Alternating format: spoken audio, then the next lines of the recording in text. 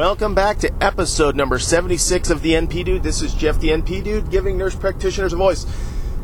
You guys know what's coming next, right? It's all of our voices. So keep comments and questions coming to me. I appreciate it. We're close, guys. We're almost at 900. I just posted yesterday's show early this morning, and I'm on my way to work again. And so I am trying to get more content out to you guys, but I also had a great comment from somebody that was kind of dovetailed into another one that we just did not too long ago, a couple shows ago. And so I really wanted to get out to, I'm excited about this one because it was interesting to me. So I want to talk about this one. I really think it's cool. And so I may go a little longer. I hope I don't, but it's a good topic. So maybe you guys will find it interesting too. What else, guys? What else is going on? iTunes. Don't forget you can catch me on iTunes. Some people on iTunes, I haven't heard from you in a little while. A couple days I haven't heard anybody say, hey, I'm listening on iTunes. So if you're out there and you're a new listener on iTunes and you're new to the show, just drop me a Facebook PM at the NP Dude. You can tag me that way, or you can just catch me. Go like and share the show on Facebook, and leave me a message. Say, hey, I'm listening on iTunes. You can always email me, jeff@thenpdude.com, and just let me know you're listening there too. And the reason I do that, guys, is if you're a newer listener, there's no way to track iTunes. So I just don't know how many people are out there, and I'm getting a decent amount of people. I think way more people are listening on iTunes than are downloading the show through my page. And I'm still hitting a consistent number. I haven't increased in a while, but I'm hitting like a flat number on my daily downloads through my actual website, which is thenpdude.com. So if you're iTunes, give me a note. Let me know. I'm just curious. See who's out there. See what's going on. Don't forget, you can always ask me questions. You can give me ideas for shows.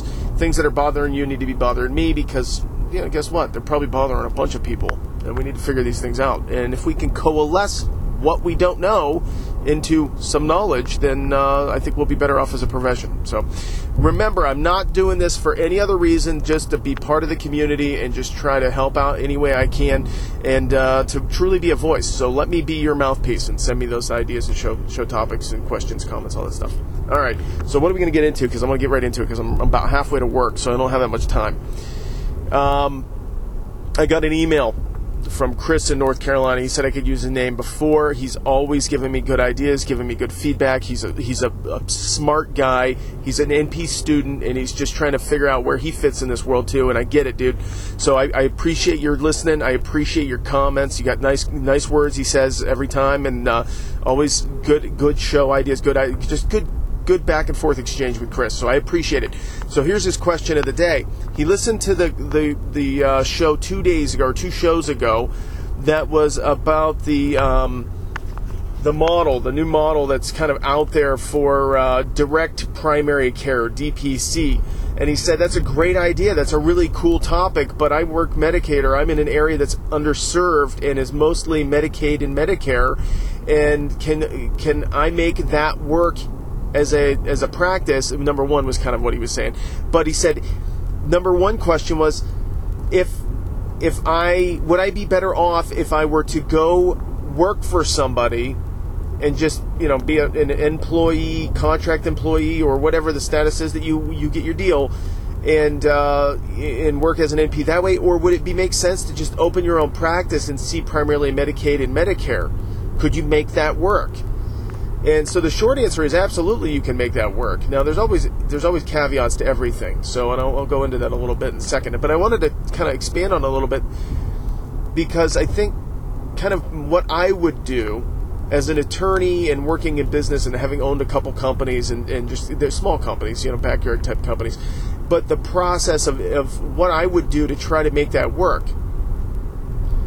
And some of the things you need to be aware of, I guess, more than anything, because it's nice and wonderful and warm and fuzzy to say, I'm going to start my own practice, and then once you start down that road, you make a pretty major commitment, and then you have to realize the headaches that you're going to be up against as an employer, and especially an employer in healthcare, dealing with insurances and things like that. So can you make it work? Absolutely.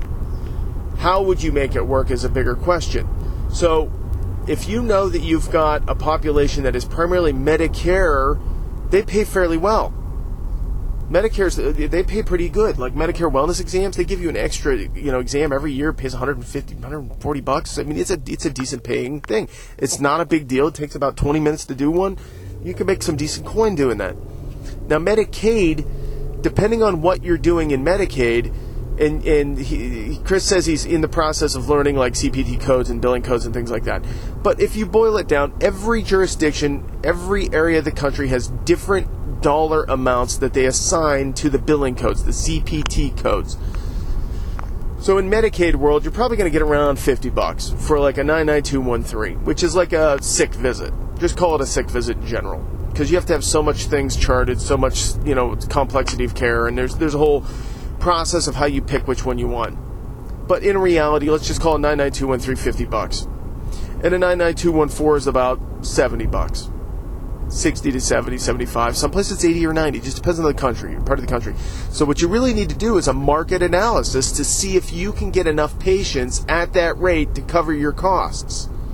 And your costs are your salary. That's a big chunk. Your staff's salary, rent, which is around $10 to $12 a square foot per year. It just depends on where you are in the country, right? I'm guessing in LA or in San Francisco, it's probably $50 or $60 or $100 a square foot. It's huge cost. But in Northeast Ohio, it's around $8, $10, $12, $13, $15 a square foot. It just depends on how nice of an office you want. Now, if you're Medicaid, you probably could just rent a house and just convert it into an office. Or, if your zoning allows, you could turn part of your house into your office if you wanted to have people coming in your home. I don't know if I would do that, but that's an option. So, you could go on the cheap or you could go really nice. It just depends on the cost. So some of the other things you got to look at is going to be your malpractice, your general liability insurances, your accountant fees, your attorney's fees, all those professional costs that it takes to get things up and running. These are all relatively nominal, in my opinion, compared to the amount of time and energy it's going to take you to set all the crap up to get it done. Because you're probably not going to hire a credentialing specialist to get you credentialed. You could. That would be an option if you wanted to do that. Now, right out of school, I wouldn't recommend going out and hanging out your shingle. Some lawyers do that. They can make that work, and that's fine because you can snowball people into thinking you're really good at what you do, and you can starve for a little while because you're still living like you're in college, and you buy one nice suit and that's all you got, and you meet people at the courthouse. You don't have an office, so you could do things on the cheap that way, as hang your shingle out, so to speak. The problem is, as a nurse practitioner, you got to have so many things in place. You got to have a collaborative physician in 28 of the states. So you got to pay a collaborative physician, which can be upwards of $15,000 a year, just to say, yeah, I'll be your collaborative, and they check over some charts and make sure you're not killing people. Yeah, right? Okay. But you got to really figure out what your market can bear. Now, doing the basic math, I just kind of ran the numbers really quick last night. I saw his email come in. I'm like, ooh, I'm just going to do the math real quick.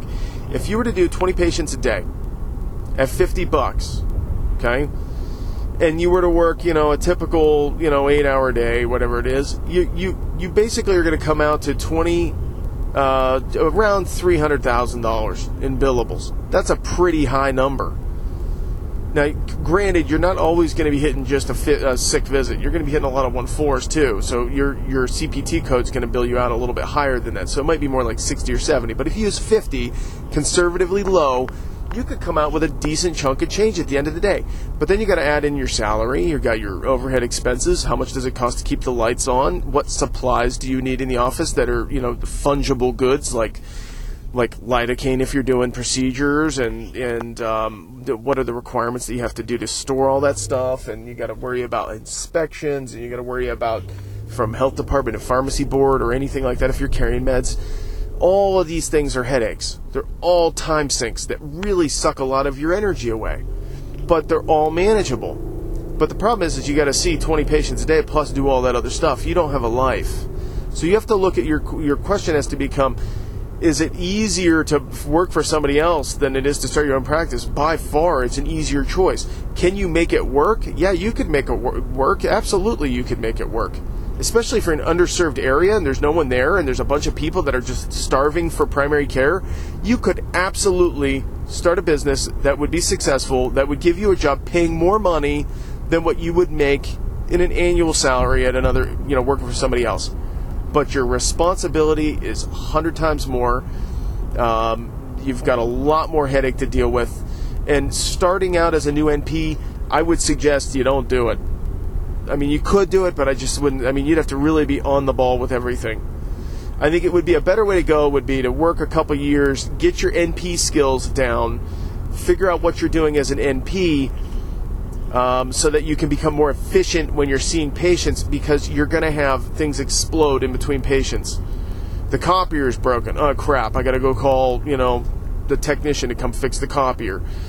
And your staff or whatever, they just assume that you're going to handle all these headaches, okay? Or they come to you with a quote on how to fix this, or the phone systems are down, or the computer internet Wi-Fi is down and you can't chart, or the new policies and procedures are changing and you need to keep up to date, or you've got an employee that needs fired, or you've got all these things of running a business that are interjecting in between your patients are going to pull you away from patient care. And can affect the quality of care if you're not paying attention. So I would recommend getting some experience before you went out and did that. I just would. It just makes sense to me. But could you make it work? You could absolutely make that work. Now, that being said, do I feel comfortable seeing as many Medicaid patients as I do? No, I don't. I wish I had some more private insurance. I really wish it was a 50-50 type of split, because if Medicaid goes away, I go away. There's no payment for me. If I can't get paid, then I go away. If I can't get reimbursed from the insurance companies, I go away. It's a fact. It doesn't matter how good you are. If you can't get paid, you don't stay. And so, do I like having all my eggs in the Medicaid basket? I don't. Now, Medicaid and Medicare, they're still both social welfare programs, but they're both different. So one's federal, one's state. So it's a little bit safer, spreading that out between those two. But I still think that you need to have some private insurance. Now, the bigger question for me is, how do you do a market analysis if you don't know what the market is? Really friggin' hard. How do you know? You don't. So you got to get out there and test the waters. You got to start seeing. So I think the better way to do it is to get some experience in the area that you want to practice. So if you really want to practice in your community that's a rural community and there's not anybody there, then I would go to a demographic that's similar to your community, that's the next town over, that has an office that's looking for an NP. And try to find the most similar demographic that you have. Because then you're going to deal with the same insurances that you would deal with in your community that would be underserved. If you go work in the metropolitan area that's all private insurance, you're not going to get that experience with the same type of clientele. Number one, you're not going to get familiar with the issues that they deal with. What headaches do they have? Try to navigate, low income, expensive medications, and how to figure out those creative ways to get them the care that they need. So you need to find the right community that's similar to yours.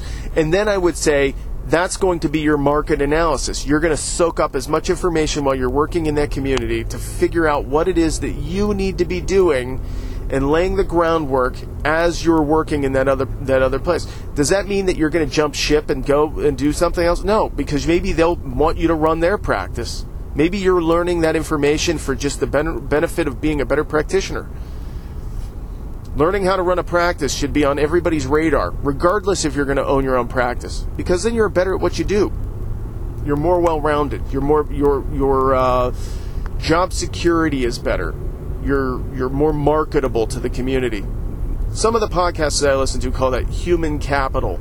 It's just bettering yourself, learning things, doing a better job at things. That's all important. So I would use that as an opportunity, my first job as an opportunity to learn the market and do my market analysis at that time. Now, market analysis to me is this.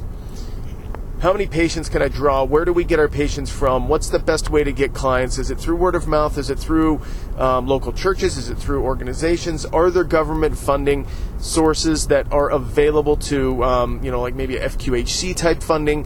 What does it take to become that? How do you do it? What's the protocols? Who do you have to contact? All these things are things that you can develop and absorb and keep track of. And just every time you get a phone number, you write it down. Oh, this is the person that does that. And I need to talk to them about that. Then you put it on a list. That's one more headache that I got to deal with. But now I know who I need to yell at to get things done. What are some of the other things you got to worry about? Man, there's just so much that you don't know until you do it. And even I wouldn't know everything until I did it. Setting up the company is the easy part. Getting the company name is an easy part. God damn it, this is the third detour I've hit today. Man, 3 detours. I'm running late already. Jeepers creepers. Alright, whatever.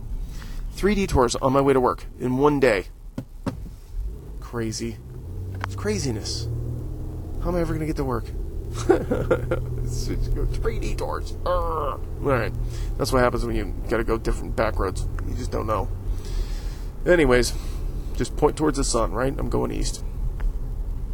As long as the sun's in front of me, I'm good. So what else would I look at for my market analysis? I would just figure out the best alternatives to finding clients. Now, keep in mind that your contract with your employer, if you do it this way, may preclude you from taking the existing clients. And that's okay. That's not your goal, is to steal your clients. If your clients know about you, they will follow you eventually anyways, if they like you. If they're not getting good care where they are, they'll follow you, and you don't solicit. You didn't solicit. People just came. It proved to me that I solicited. They just found out I was in the community, looked me up, and came and saw me. I didn't actively say, yes, come follow me. Prove it, And so I wouldn't be too concerned about that, but I would be aware of it, just to make sure that you weren't stepping on toes too. And you also want to be aware of the fact that you don't want to be overtly telling your employer, well, I'm doing this so that I can start my own practice. Well, no, you're doing it because you want to be a better practitioner. If you happen to start your practice in the future, great. If not, oh well. It's good knowledge. It's good to know. It's good. It's human capital. You're improving yourself. So I would definitely consider it, starting my own practice. I really would. Now, keep in mind, in Ohio, we still got that collaborative thing. And I was talking to somebody yesterday through Facebook Messenger, back and forth. It was an Ohio person that was looking for a collaborative. And like, how do I find a collaborative? I'm like, that's a great question. I don't know. Talk to your local family practices, pediatricians, talk to whatever it is that you want to do. You find out who's in your area that's not associated with a big company. Because if a big company, chances are their contract's going to preclude them from being a collaborative outside of the scope of their employment. So in other words, if you go work for university hospitals up in Cleveland as a physician, and you want to be a collaborative to some NP that wants to open their own practice, their contract's probably going to say you can't do that unless they work for UH and it's mandated through UH's policies that you be a collaborative physician that way. So it might be difficult. I wouldn't start at those. That doesn't mean I wouldn't necessarily look at them, but I wouldn't start there. I would start with local practices that are not necessarily competing firms, but people that are swamped, people that you know and trust that are like, man, I got more patients, I'm not accepting any new ones, I'm trying to ease out of this, or I'm ready to retire. That would be a perfect one. Somebody that's retired would be a great collaborative, because they can still make some extra cash being a collaborative, and they don't really have to do much. So that would be a great option for a retired physician. Now, I would also go to like the state agencies and look for the state associations, like the Ohio State Medical Association, OSMA, or I'd go to the Ohio Academy of Family Practice Physicians, or whatever it is. And so those might be options that you could go get lists of physicians that would be in that area of practice. And then you could just kind of start at A and go through Z and start dialing and say, hey, I'd love to come meet with you, take you to lunch. What do you think? You're going to get a lot of rejections, but you might hit, out of 1,000 physicians, you might hit 10 of them that would be interested. It's a lot of legwork. A lot of legwork. Just to find a collaborative. A lot of legwork. Now, I still think that there's other models. The second question that he had was, what are some of the other models that you could see doing this? And to be honest with you, I think that cash-only business wouldn't be a bad option either. But the problem is that when you're in a low income, you're not going to get any money. People are going to come and pay you with, chicken eggs and jars of jelly, which is fine. That's cool. I like barter. I'm good with that. But the problem is that it's not going to be the same value to value exchange that you would get through Medicaid or Medicare. But you got a lot of headaches. Just getting credentialed is a headache. The contracts that you have to have in place. And not only that, you have to have two contracts. You have to have the provider credentialed and the practice credentialed. So it's two sets of contracts. Now, another model that I would see would be more related to not necessarily a model of practice, but available opportunity would be doing addiction specialist type work. And I had a person comment on my blog this morning, last night, and it's somebody I went to school with that had a comment about addiction specialist, being an addiction specialist under CARA. Does that mean we can do that now? Yes, we can, but we're still limited in Ohio to the scope of practice of what we do with our collaborative physician. So the big picture here is, could you maybe do some work as an addiction specialist, which is paid very well through Medicaid because it's under mental health. Even though you don't have to be mental health, you could be you're doing medical assisted treatment, but it's paid through the medical health side of things in Ohio at least, and I would imagine it's similar in other states, but it pays substantially more. Instead of a $40 for a 99213, $40 or $50, it's like $130. It's like 4 times more for the same work, and you're doing Suboxone. But you got to have a lot of institutions in place to do that. You got to have your drug screening set up. You got to have counseling. You got to coordinate with that. So there's other things you want to do with that too. But it's legwork. It's all legwork. It's a lot of legwork. And you don't get paid for that. At least in that respect. You get paid at the end of the day. Whatever's left over is yours. So it's an option. I would certainly consider it, especially in an area where there's no one. If there's no one providing, but there's people there, guess what? They can get Medicaid. They need assistance being pointed in the right direction. So is it worth paying somebody to help get people in the community on Medicaid so that you could help serve them? Then that might be an option too. But that's more legwork for you. You got to figure all that out. And I haven't done that yet. I'll get there. I'm sure I will. Interesting topic. Very exciting. It's really exciting to see people thinking outside of the box, saying, well, how do I make this work? What can I do? How do I make it? I can make it myself. I can make it happen. How do I do it? Great. I love it, Chris. Keep those things coming to me. Keep specific questions coming to me, too. So if you have specifics on that, let me know. Another one I saw real quick, and I'm almost late to work, and I still got 15 minutes to get there. Whatever. All right? Do the best you can. I even left 20 minutes earlier than usual because I knew of one of the detours. Man, an hour and a half to get to work today. Keepers, creepers. Okay. So, another one I saw. This is just an observation, is all I'm going to call it. And it was relating to ZDogg. You guys know ZDogg, right?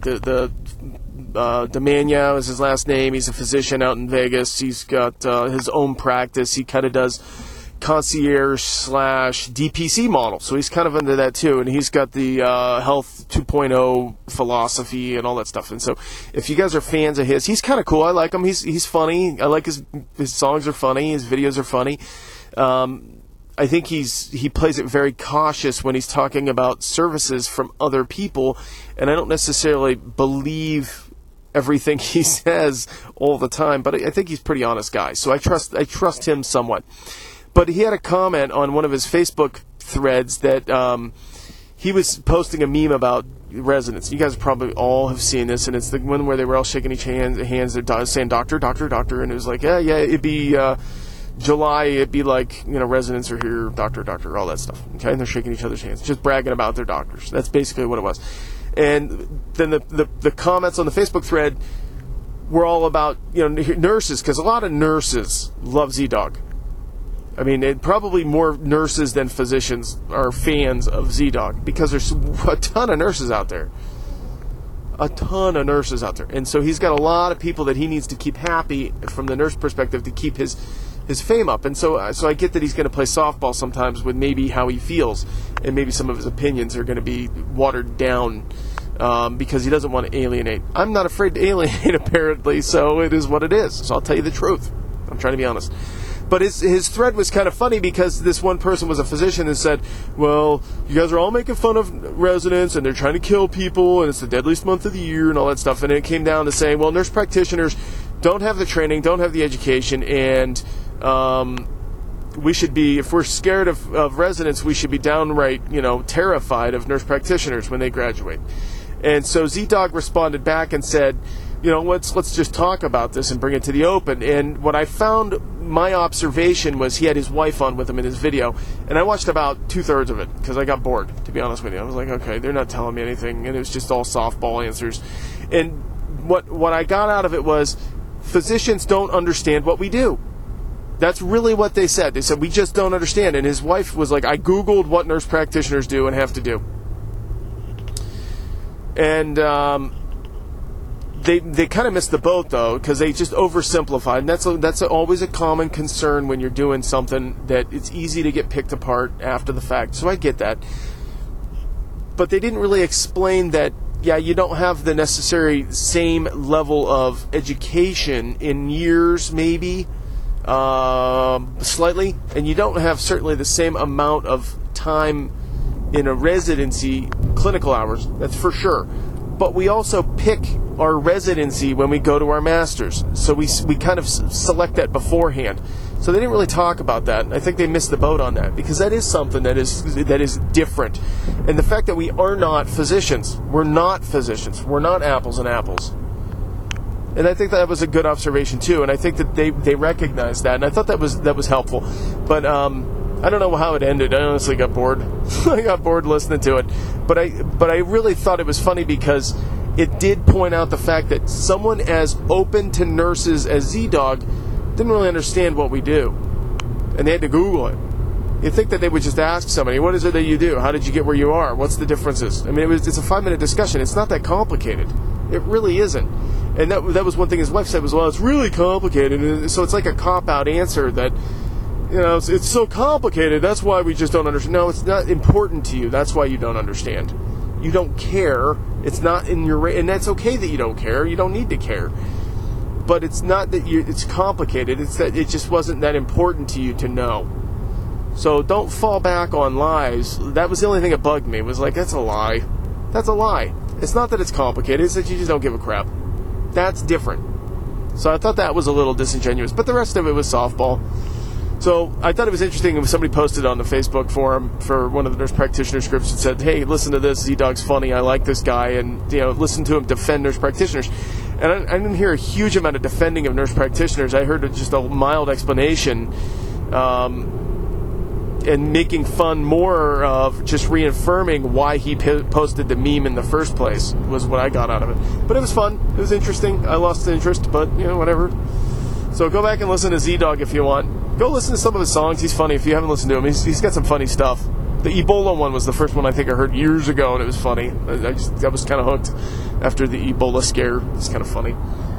That's all I got today, guys. Keep listening. Keep sharing the show. Spread the word. I need your help. I really do. If you want to make this something that's kind of cool and people across the country are getting benefit from it, we got to keep this going. I got to keep it spreading. If it's not spreading and I'm not getting information from you guys, it's not valuable to me if I'm not getting feedback from you guys. So I need to hear back from you guys. I need comments and questions. Don't forget to give me ratings. I got a couple ratings over the last weekend, but I haven't gotten anything since on iTunes or Facebook. So go shoot me a rating. If you think I'm a 3, just tell me why. If you think I'm a 5, that's fine. I'm okay with it. Then I appreciate the good, positive feedback. But I want to hear some negative. Tell me I suck, but why? I want to hear why. I got a couple people that said, you're not my cup of tea, and I get that, and I thank them. Thank you. I appreciate your feedback because they took the time to do that. And that's important because sometimes it's important to hear, you know what, you really aren't that great. And I'm good with that because I don't think I'm that good. I'm kind of middle of the road. I'm just average at most everything. I just spent a lot of money getting there and a lot of time getting it work. All right. So at least I'm not on another detour. Finally back on the main road. My wheels aren't falling off today. I'm going about 90 miles an hour on the freeway. I get about 10 minutes of freeway. That's all I get. The rest of it's country roads. So anyways, guys, thanks for listening, and we will talk soon.